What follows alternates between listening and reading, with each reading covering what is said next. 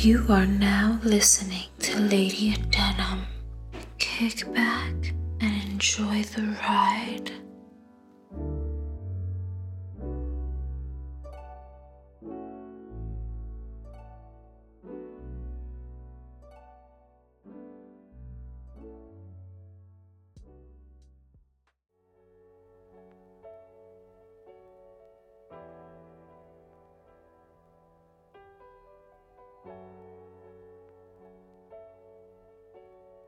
The idea that life begins at conception is widely used as an argument against those who believe in pro-choice by pro-life advocates. The fight for a breadcrumb of equality from both opposing sides is so close yet so far.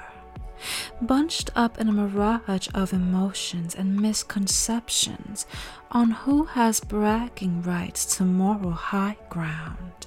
But as humans progress, most of society's conflicts will be silenced by solutions of science, leading to one questioning their ethical morality. Today we will venture deep within the veins of the mock offspring, Ecto-Life, and artificial wombs. So what exactly is Ecto-Life? Well, sugar, it is a video of a fictional artificial womb facility that manufactures lab-grown babies created by biotechnologist and science communicator Hashamel Ghali. The concept of the Ecto-Life facility shows what human reproduction might look like in the future. Rows of babies are incubated in artificial wombs, and the facility can incubate about 30,000 lab-grown babies per year. Think about it, sugar. That's more babies popping out faster than jackrabbits multiplying.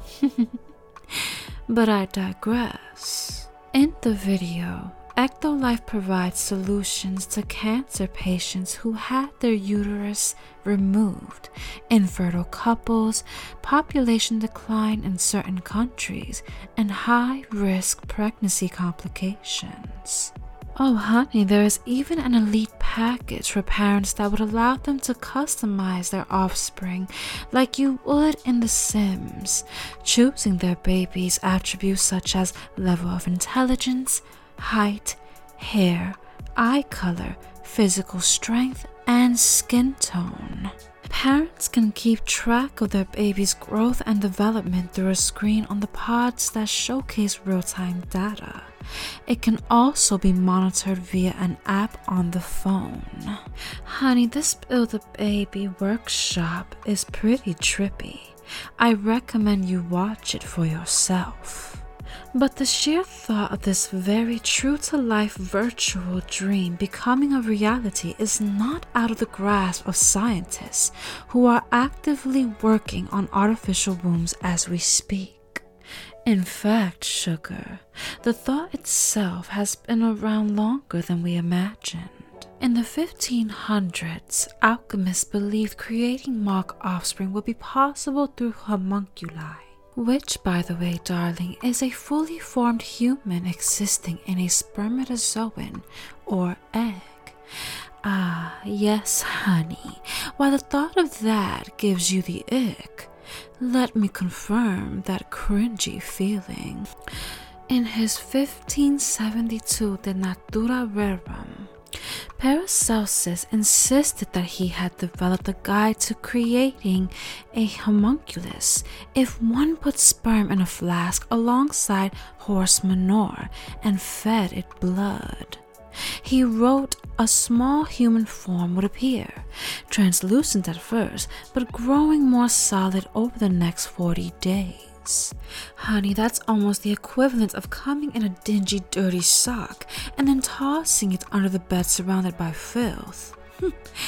But I digress. The notion that the mock offspring existed as very tiny humans within sperm was a popularized theory in the 1600s. The first science fantasy of ectogenesis was a means of men seizing control of reproduction, ostracizing the womb of woman, regarding the uterus as a mere vessel that could easily be swapped for another mammalian uterus. Bestiality, let's not sugarcoat that, honey. Or even a beaker. Sugar, if you ask me, this all sounds like the perverse obsession of phallocentrism. Talk about being boy crazy. By the late 1800s, physicians toured the first medicalized incubators that would later assist preemie newborns. Even then, it was thought of as an artificial womb.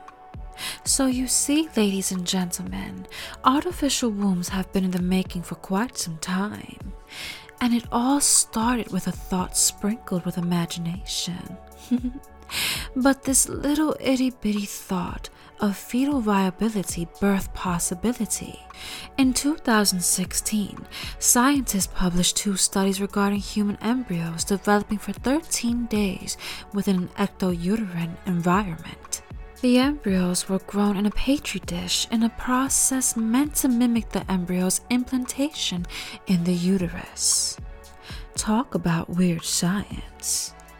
However, this accomplishment would lead to a further breakthrough in 2017. Researchers at the Children's Hospital of Philadelphia announced that they had developed a basic artificial uterus named BioBag, which would house lamb fetuses equivalent in size and development to a human fetus at probably 22 weeks gestation to full term successfully.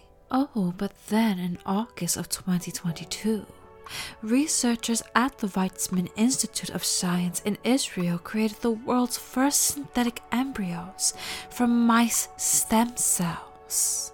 And honey, in the same month, scientists at the University of Cambridge used stem cells to create a synthetic embryo with a brain and beating heart.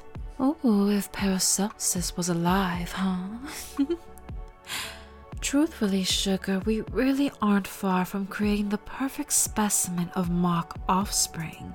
In no time, the long debate between pro-lifers and pro-choice individuals over pregnancy, birth, and contraception will perhaps diminish and give way to new debates over ethical morality.